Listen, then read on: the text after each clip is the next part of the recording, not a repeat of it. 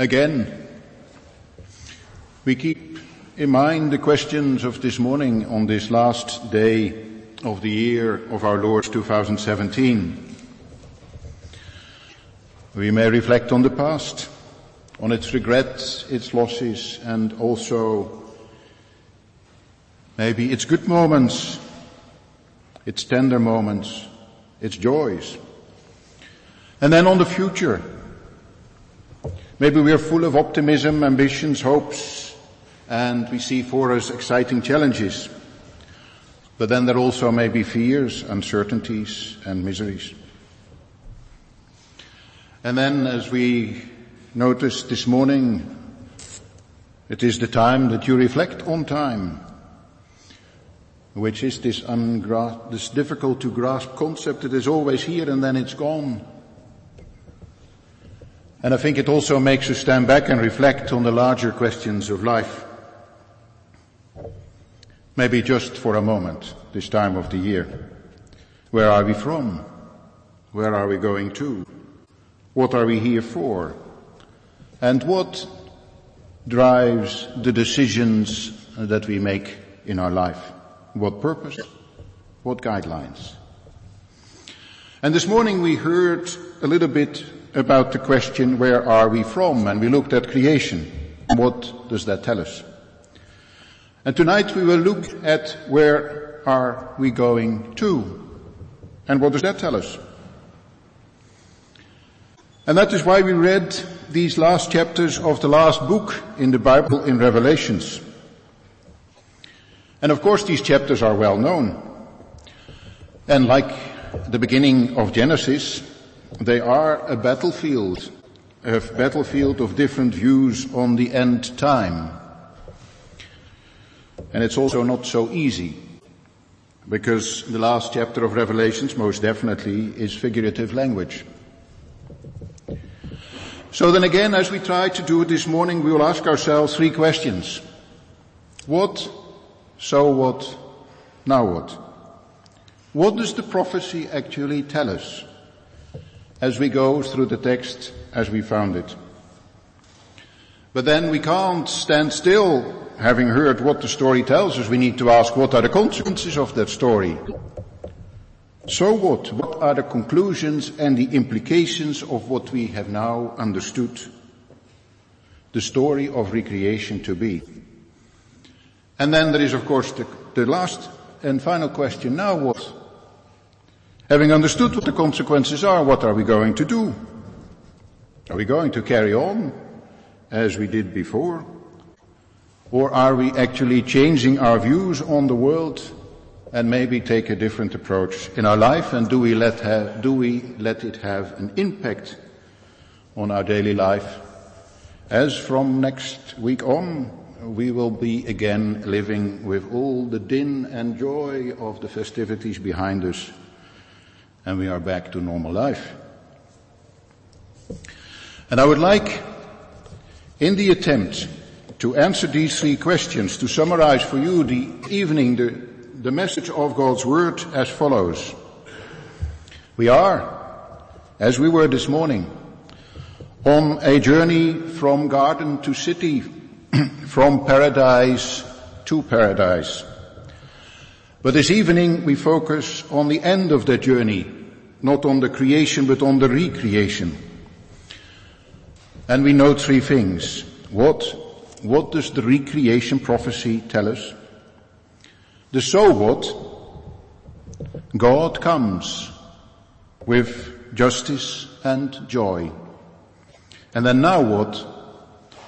We are going to be living our life looking forward to His presence and perfect peace. So we are on this journey from garden to city, and we reflect this evening on the recreation. And the first question is, what does the recreation policy actually say? Well, already the prophet Isaiah, in the part that we read about 700 before Christ, in this chapter 51, foretold the restoration of Jerusalem and Zion in language that referred to creation. We saw it in the verses 3 to 4.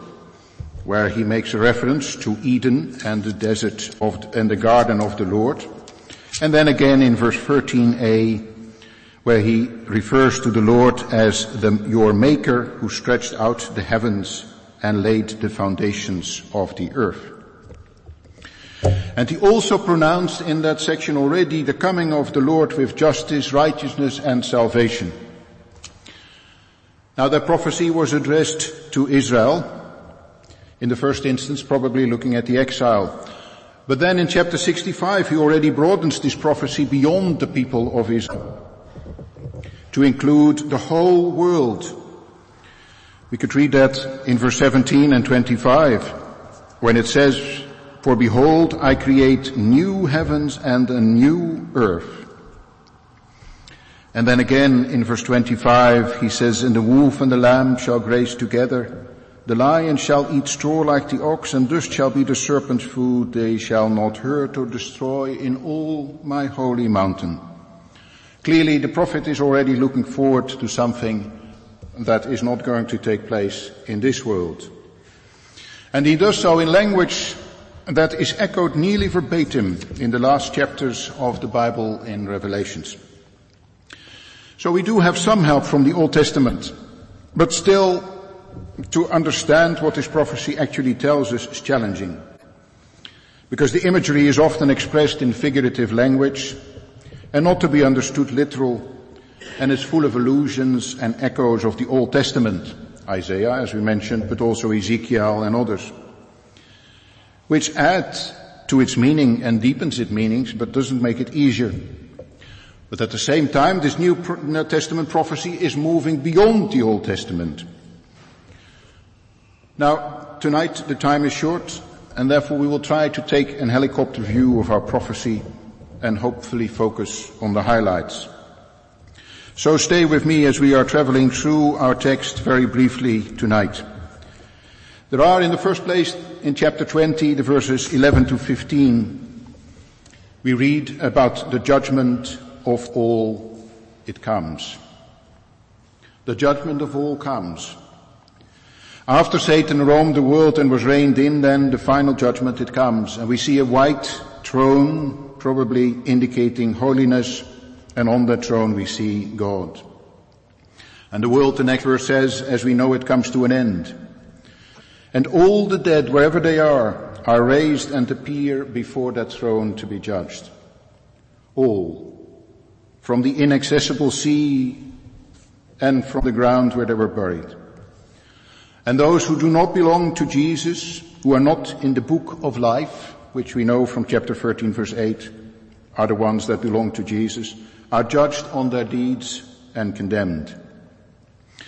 The first death, our text tells us, which is the separation of body and soul, and the place where these dead dwell, Hades, will be no more.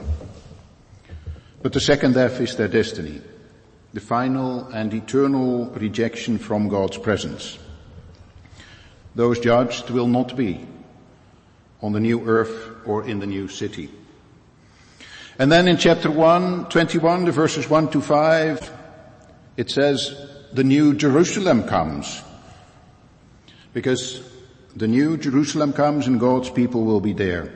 They will be with God and God will be with them. That's the Old Testament formula so often used. And after or during this judgment, John sees coming the new earth and the new heaven. Heaven and earth together, indicating, like in Genesis, the total created universe. And also in different metaphors here described as the holy city or the new Jerusalem. Jerusalem in the Old Testament, of course, being the holy city where God dwelled. The word used here for dwelling, the dwelling of God, is actually tabernacling. And there, God was present still in the form of his Shekinah, his glory in the temple. But this Jerusalem is new. The emphasis in verse 5 is new, I make, is the Jerusalem. It is not new as in other, like in a new development, but as in brand new, like you can have a new car from an existing model. But it also tells us it's not a repair job. It's new because of the damage the fall did in causing all the misery sin has brought into this world. But it says that will be no more. The newness will be there for all, a dramatic and profoundly radical experience. Because we read tears, death, crying and suffering will be no more. It is just a few words, but what an impact, what a change, what relief, and what endless joy. And then, if we continue our journey through this text, chapter 21, the verses 6 to 8, John tells us, into this new Jerusalem, only the faithful will come. Because John now reaffirms what he already earlier said. The coming of the new Jerusalem is certain. God himself in our text confirms it. And he who was there at the beginning of creation is there at the end at this recreation. And the thirsty that came at his invitation, the words are verbatim nearly from Isaiah 55 verse 1, they will be there. They that persevered, the overcomers is what our text says, which in a way is a refrain of what he has said in the letters at the beginning of Revelations. And they will drink from the water of life, which probably, if we look at Isaiah 49 or John 4, represents salvation and eternal life. But the others, as mentioned earlier, will not be there. It will be God and his people. And then in chapter 21, the verses 9 to 21, there is the beauty and the size of the city to come. In metaphoric language, John then continues to describe the holy city, the new Jerusalem, the bride of the Lamb. And without going into detail, the summary is, it shone with the glory of God. If you look through the text, you will see that brilliance, beauty, purity, safety, openness, completeness, perfection, and unity are all referred to, hinted at, or described in poetic vision. The harmony and the beauty of the golden cube far surpasses the Holy of Holiness, also a cube of Solomon's temple, although it was overlaid with gold. And its size, here described as 12,000 stadia, which is probably in excess of 1,500 miles, approached the boundaries of the known world at the time, and it assures us God's city is large enough to accommodate all. And then in chapter 21, verses 22 to 27, it says, the glory and the honor of the world will come to God as its temple. You see, Solomon's temple was no longer necessary. The building where access to God's presence was fenced off is not there. And the institution where mediation and atonement was performed for the people by the priests is absent. For God is now directly accessible. His face is shining directly on his people. And the sun and the moon, so often revered as gods, they are no longer necessary. He is their light. And in his light all the nations will walk. And the gates of the city are forever open. And the threat of the night will be no more. And all the glory and honor, I think meant is homage rather than stuff and things, will be brought to him. God will finally be recognized as the Lord of all and all creation. And nobody, nothing else, not the Babel Tower builders, not the God and creation denying professors, and not the worship requesting dictators, and not the utopia-seeking philosophies, will be able to muscle in on that honor, is what verse 27 tells us. And then in chapter 22, the verses 1 to 3a, an ecological transformation will come. We read in Genesis that the river was flowing from paradise, but in the fall and in its curse, Genesis 3 verse 17, cursed will be the ground. Access to the garden of God and to communion with God was lost. And the tree of life was barred. And creation, we read, was cursed and groaning. And life would be a struggle. Because Adam is told, in pain you shall eat, and by the sweat of your brow it will be. What we see in our text is a complete transformation, because also nature will be recreated. We read about the water of life, a river crystal clear. We read about trees of life, generating 12 crops in each of the 12 months. And there are leaves for healing and the curse that is no longer there. It is a picture of everlasting abundance. And what a difference with the ecological horrors of exploitation and pollution and mismanagement and greed that at times we can see around us. And then there is in our text in the last two verses also a social transformation that will come. It is not only nature but also society that will be recreated. We already heard earlier that tears, crying and suffering, which resulted from the fall, will be no more. And here John confirms that the creation order will prevail. God will be with his people, and they will serve him, and consequently there will be no more darkness and no night. The people will walk in the light and reign with God forever. And then also, and finally in our text, he confirms in 21 verse 5b and then again in 22 verse 6, all this will truly come. And we should note his stark and repeated warnings in the verses 21 verse 5 and 22 verse 6, and then later again it's repeated in 22 verse 10 and in 18 to 19. Because whatever the opinion leaders may oracle, and whatever the experts may declare, and whatever the chattering classes may waffle or warble, and whatever the politicians may tweet or twitter, and whatever you may think is likely or not, these words, John tells us, are trustworthy and true. And all these things will soon take place. So that is what the recreation prophecy tells us. A vision of God's future for the world.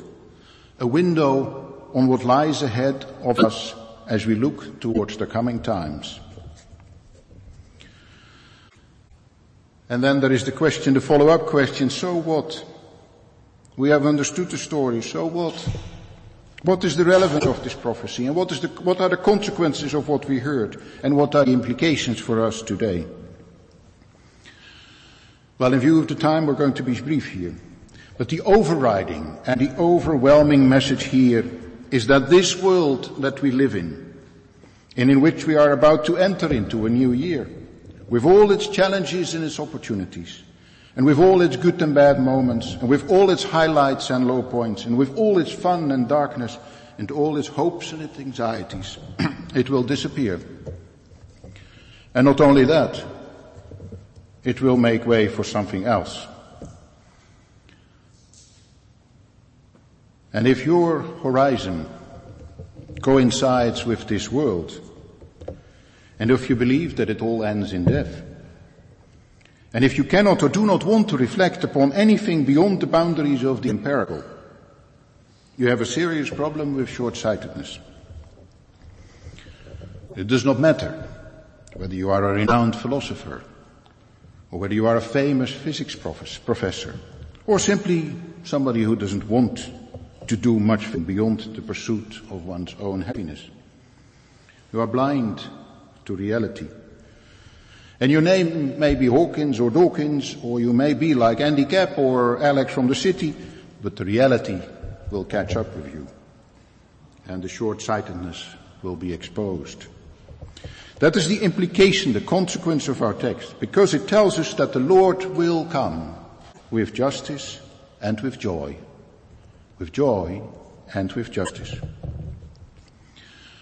You see, there is much injustice around us in the world today, and no doubt there will be much more in 2018.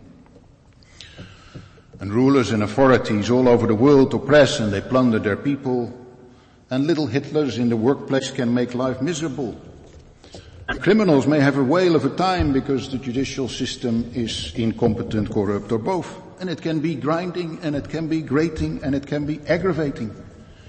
And there may not be much that we can do about it. But change it will. 3 times our text states this. First, in chapter 20, the verses 11 to 15, all will be judged according to what they have done. The statement is as simple as it is comprehensive. There is no longer any protection in power and position. And there is no hiding in the darkness of secrets. And no escape in the twists and turns of a legal system. The only protection there is if your name is found in the book of life. And earlier in Revelations in chapter 13 and 17 we are told, your name is in the book of life if you belong to the Lord Jesus. And this message of coming justice is then repeated in chapter 21 verse 8. And again, for the third time, the results are confirmed in verse 27. That nothing unclean will ever enter it, nor anyone who does what is detestable or false, but only those who are written in the Lamb's book of life. Now, what exactly the fiery lake of burning sulfur is, I don't know. The language in our text is largely figurative language. It is clear from our text that it entails life away from God's presence, outside the holy city and the new earth. And maybe it is being resurrected to the life that those people always wanted to live. A life without God, without law, and without the restraining power of His common grace. As the saying goes, homo homini lupus, and that would surely be hell. But then our text spends much more time on the other major consequence of what the recreation prophecy tells us, and that is joy. It's not doom and damnation and eternal judgment that take up most of the space, but the description of our living with God. And there are repeated and all-encompassing references on what will not be there anymore when God comes. There may, if you look back at 2017, be sad memories, loved lost ones, opportunities gone, health declined and relationships broken.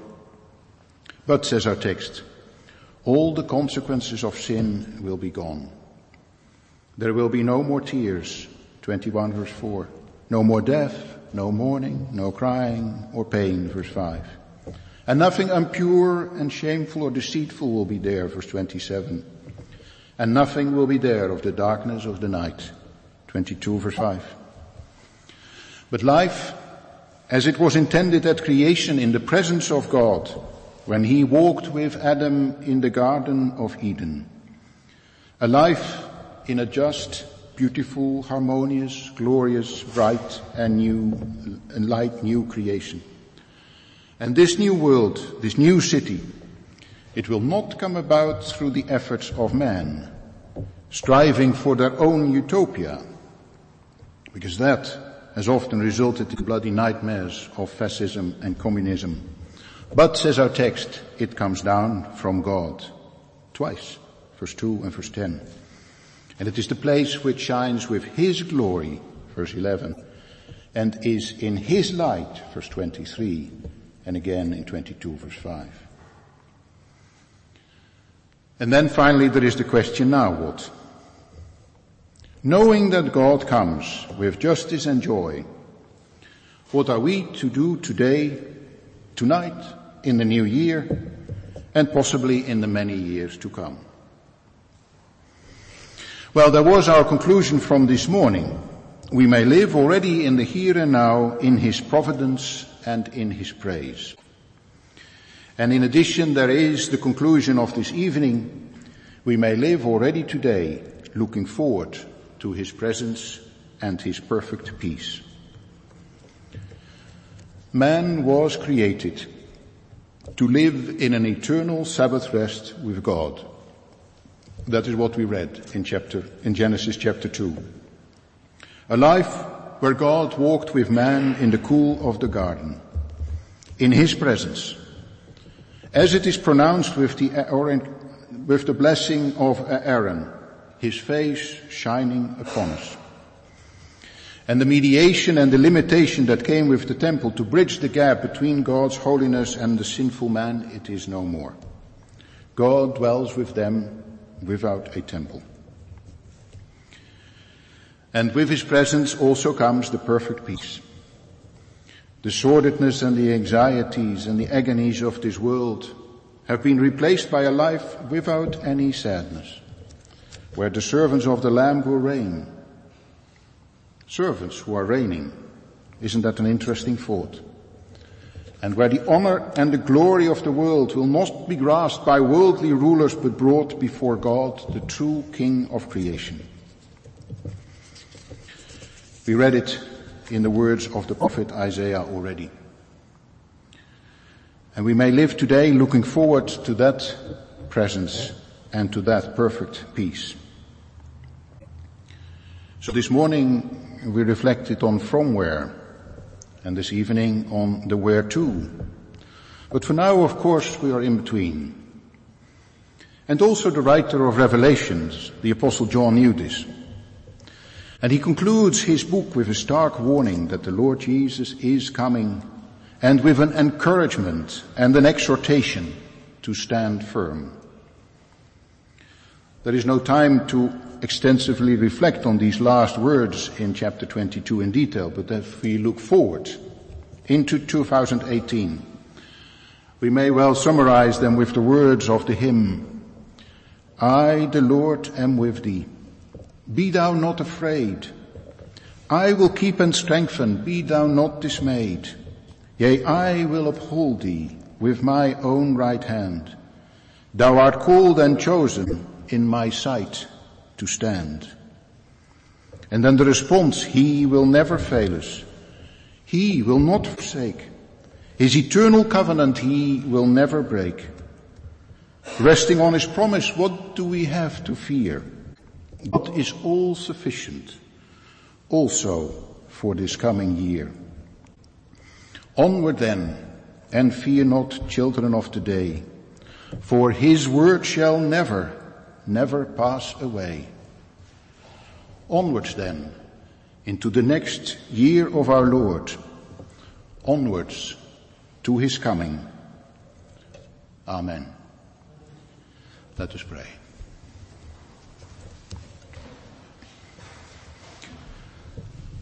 Our Father in heaven, we thank you. We thank you that in your word you tell us that we can live our life today, notwithstanding its difficulties and challenges, in the comfort of your providence and in the joy of praising you, and that we may do so looking forward to your presence and to your perfect peace. And Father, we ask that you will help us to keep that before us if we meet the challenges of life, also in this coming year, so that we may experience the joy of your providence today and of your peace in the future. And Father, we ask that you be in that manner with all of us individually, but also with us as a congregation, so that we may be in this time a candle on a stand and a city on a hill, where people look to and say that they also would like to share in that joy and in that peace that you bring. We ask it not because we deserve it, but because of the Lord Jesus. Amen.